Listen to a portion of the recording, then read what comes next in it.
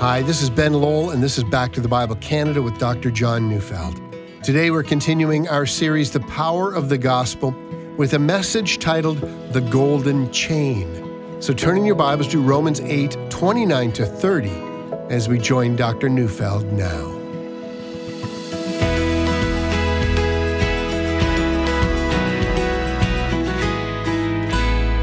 Chains are interesting things. Their function is to attach one thing to another. Often when we think of chains, we think of something that is worn by slaves or prisoners. And so, for instance, we remember that the Apostle Paul was chained. In 2 Timothy 2, verse 9, he writes, "I am suffering, bound with chains as a criminal." But chains, as we all know, have many uses. I have a timing chain in my automobile that relates my engine crankshaft to the valves and ignition system. I have a chain on my bicycle, transferring the energy from my pedals to the gears in the rear wheel. I have another chain I use to ensure that my bike can't be stolen. I understand that on ships on high seas, there are cables that lash a man to the deck of a ship, keeping him from being washed out to sea. Chains are either positive or negative, depending on how they're used and how they relate to us. But however chains are used, their advantage is their strength. They ensure that the things that are chained together are not separated. The prisoner is not separated from his guard, and the sailor is not separated from the ship on the high seas. So in Romans 8, 29 to 30, we find a passage of Scripture that has historically been called the golden chain. It's called that because it describes 5 links in a chain that bind every believer eternally to God. We cannot be separated from our God. This is especially valuable because sometimes in our minds, the nature of our relationship to God can, depending on our circumstances, be in question. What happens when I fall or when I sin? Why am I suffering as I am? Will God still think of me as His child in the future? Is my relationship with God as secure as I want it to be? But what if God constructed a chain and then chained you to Himself? So let's read Romans 8, 29 to 30. "For those whom He foreknew, He also predestined to be conformed to the image of His Son, in order that He might be the firstborn among many brothers. And those whom He predestined, He also called. And those whom He called, He also justified. And those whom He justified, He also glorified." Now, as I've said, these 2 short verses describe what has, throughout the history of the study of this passage, often been called the golden chain. Let's examine each of the 5 links in this golden chain that binds us to our God. The first link is found in verse 29. Those whom He foreknew. Now, typically, when we think of foreknowledge, we think that it must mean that God knows what's going to happen before it happens. And so following that line of thought, we think that as God looks down the corridors of time, He's able to see who would choose to believe, and on the basis of that, predestines them to be conformed to the image of His Son. Now, to be plain, foreknowledge must mean that God is able to perceive what's going to happen before it happens.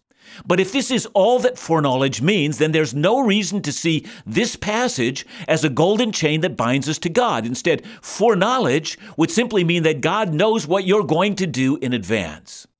But there is so much more to foreknowledge than that, and we already get a sense of that when we read this text. Our text speaks of those whom He foreknew.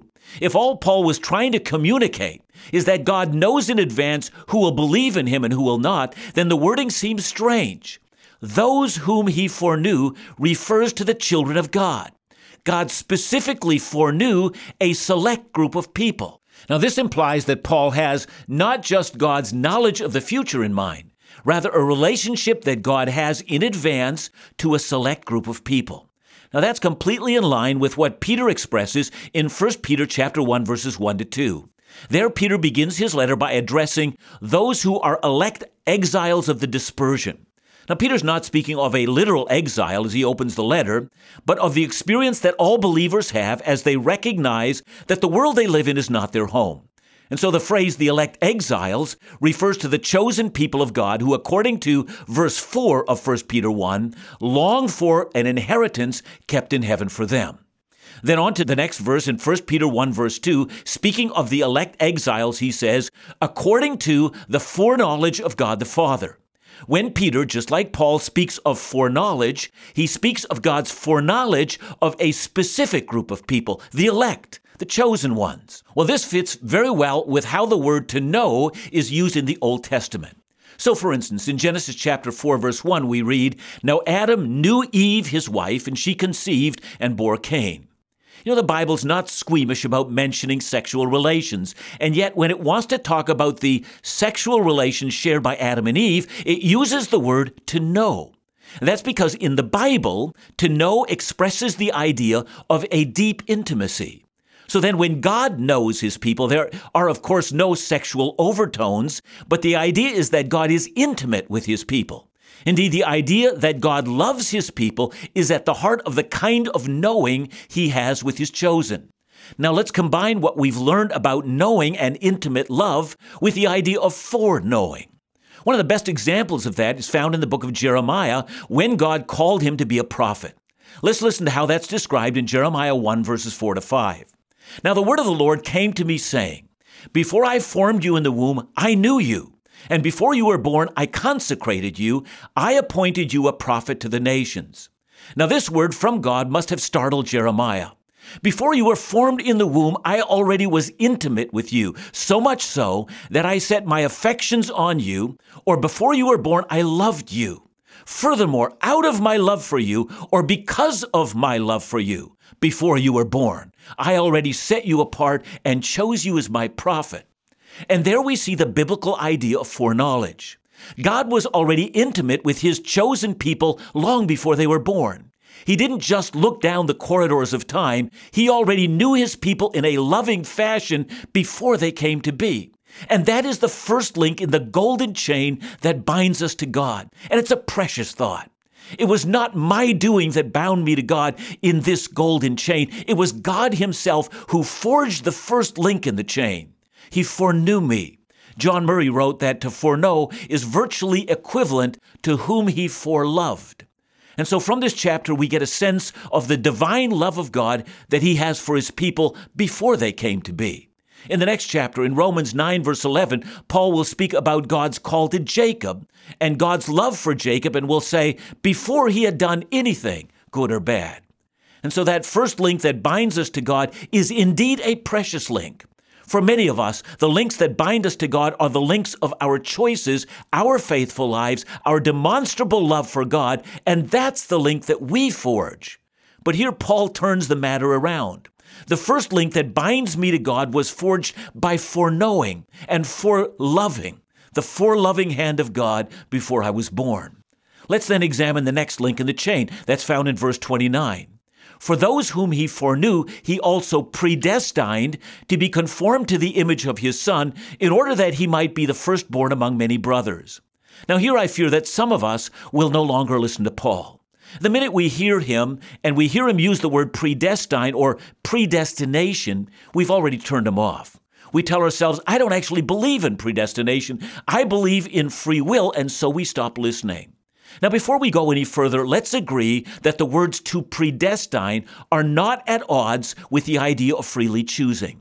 Now, at the outset, it must be admitted that whenever we find Paul using the words to choose, he never uses it to speak about our choice, but rather God's choice. And so, for instance, in 1 Thessalonians 1, verse 4, Paul writes, "For we know, brothers, loved by God, that he has chosen you." As much as some of us might struggle with that, this kind of language gets repeated not just in the letters of Paul, but in the language of Jesus as well. In John 15, verse 16, Jesus says, "You did not choose me, but I chose you." Now, I could go on and share literally dozens of texts that speak the same way, but simply doing so doesn't solve some of our problems, does it? For one, this matter seems unfair to us. And for another, this matter makes human beings appear to be robots, programmed to either love or reject God, depending on how God packages the machine. But however we understand this matter of predestination, it is never presented to us in that way.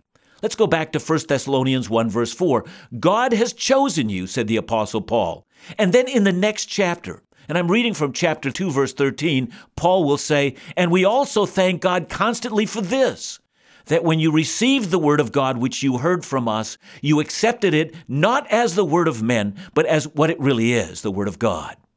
And there Paul says, I'm so grateful to God that you didn't reject what we said, but accepted what we said. And when we come back, I hope to show that free will and predestination are two sides of the same coin.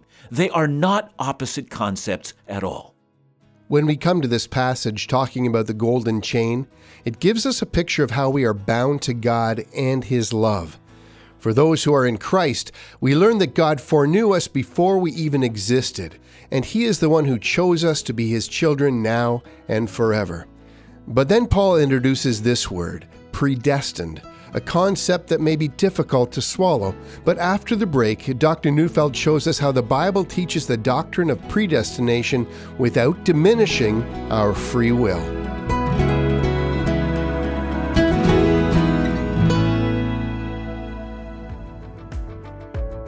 There is nothing that happens apart from the hand of God. He rules everything. That's the theme of Back to the Bible Canada's annual Scripture Calendar. The 2024 In All Things Scripture Calendar reminds us every month in beautiful images, scripture, and inspirational thoughts that God is ever present. It also contains exclusive quotes from Dr. John Neufeld's new book, available in the new year. It's our hope that this wall calendar resource, complete with a one-year Bible reading plan, will encourage you and help you maintain a spiritual discipline of daily Bible reading in the new year. As part of our commitment to providing biblical resources without barrier, we're offering this calendar for free just for the asking. To request yours today, call us at 1-800-663-2425 or visit backtothebible.ca.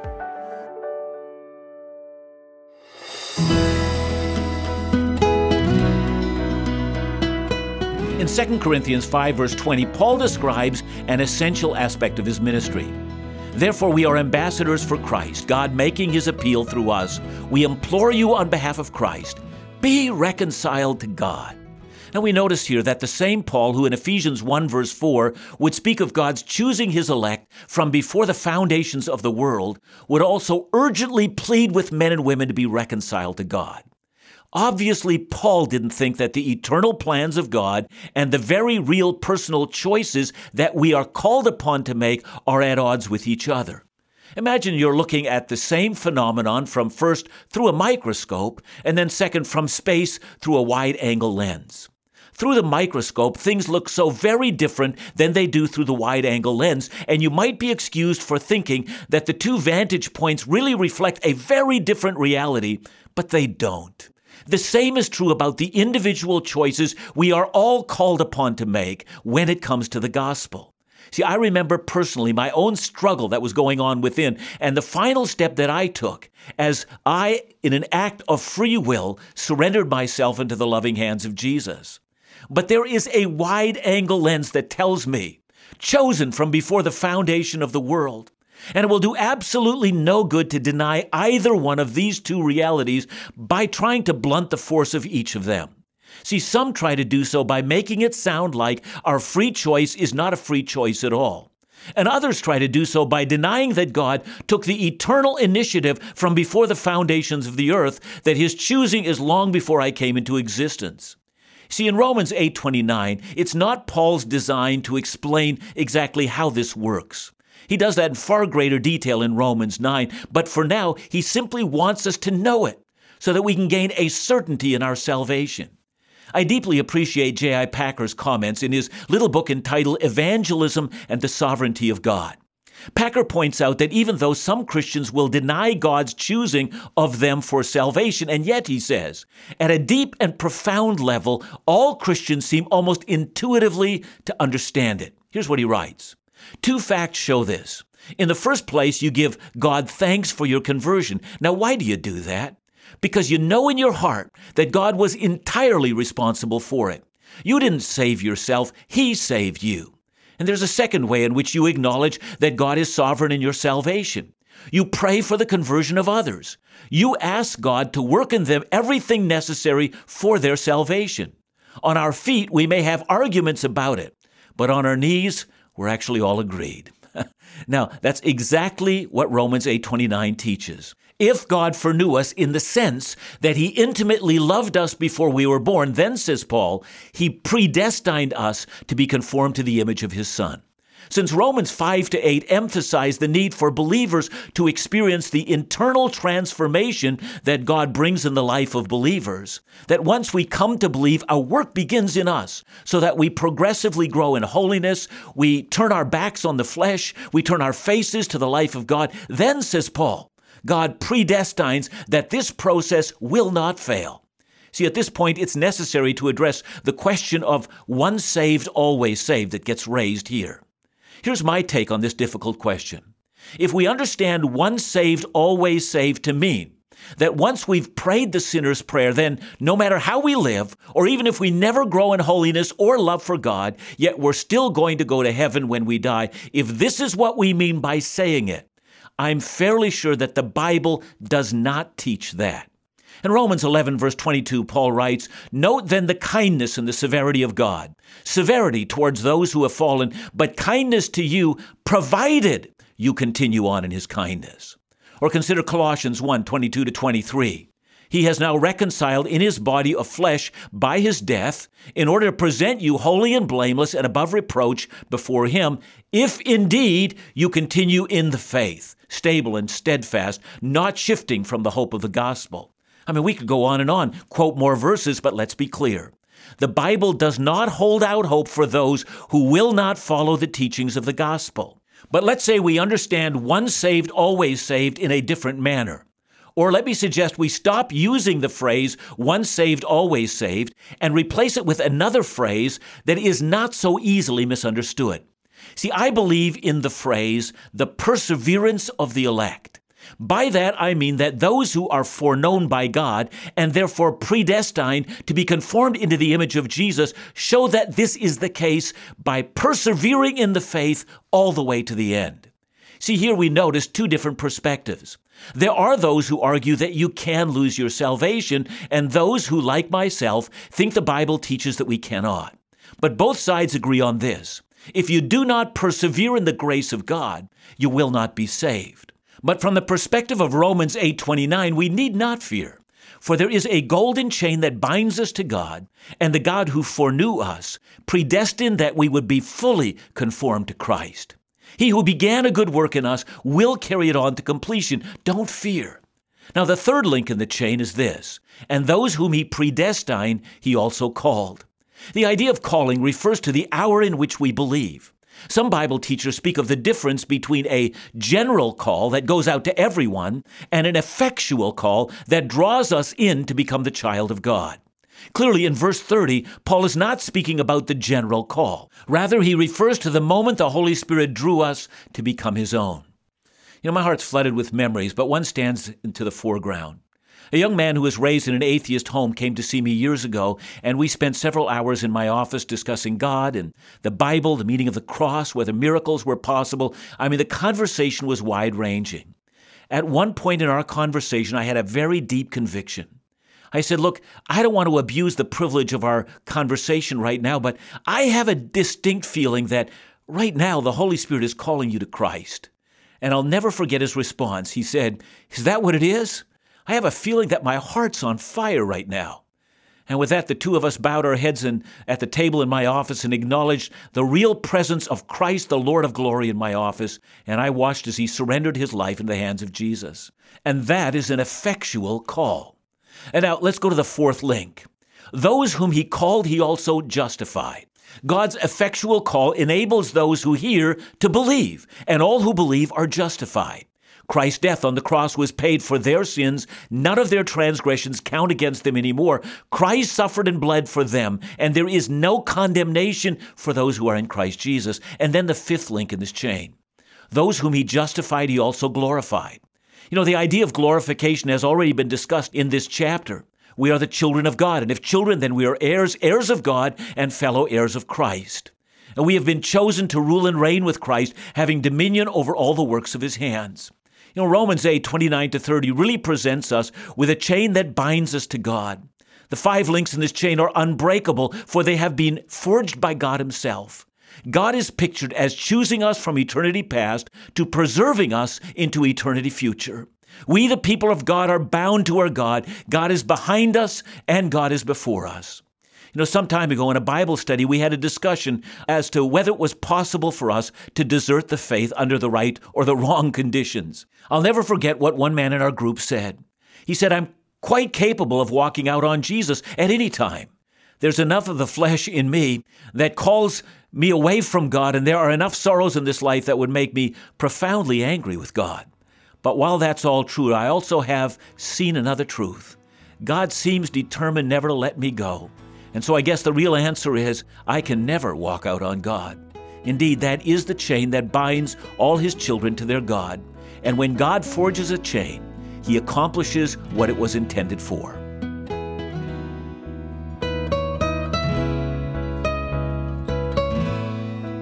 John, this is a loaded message with a lot of important words there.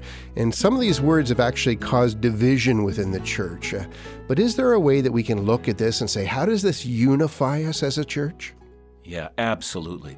See, I already made mention of the fact that the word predestination is already a divisive word among many believers, and the more we mention words like that, the more we suspect one another.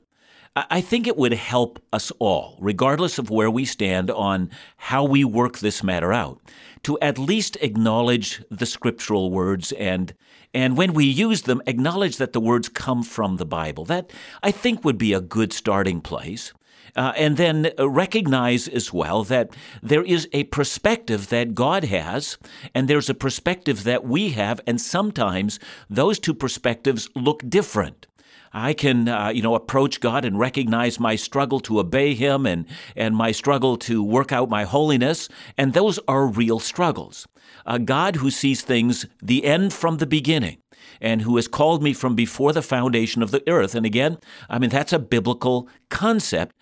So we need to recognize and acknowledge the words that God has used. So let's be gentle with one another. Let's understand one another. Let's also attempt to understand the Bible language. And let's, by all means, not divide. What an encouraging message today on how the golden chain of Romans 8 means that true believers will never desert their faith once and for all. No, God is able to keep us in His love and grace, for we were chosen by Him.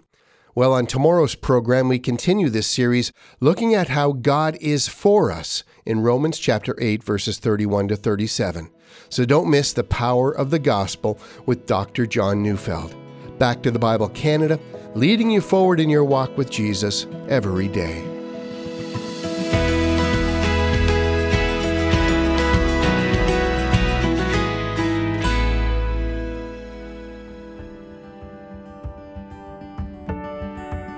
The command to make disciples is not just for church leaders or congregations.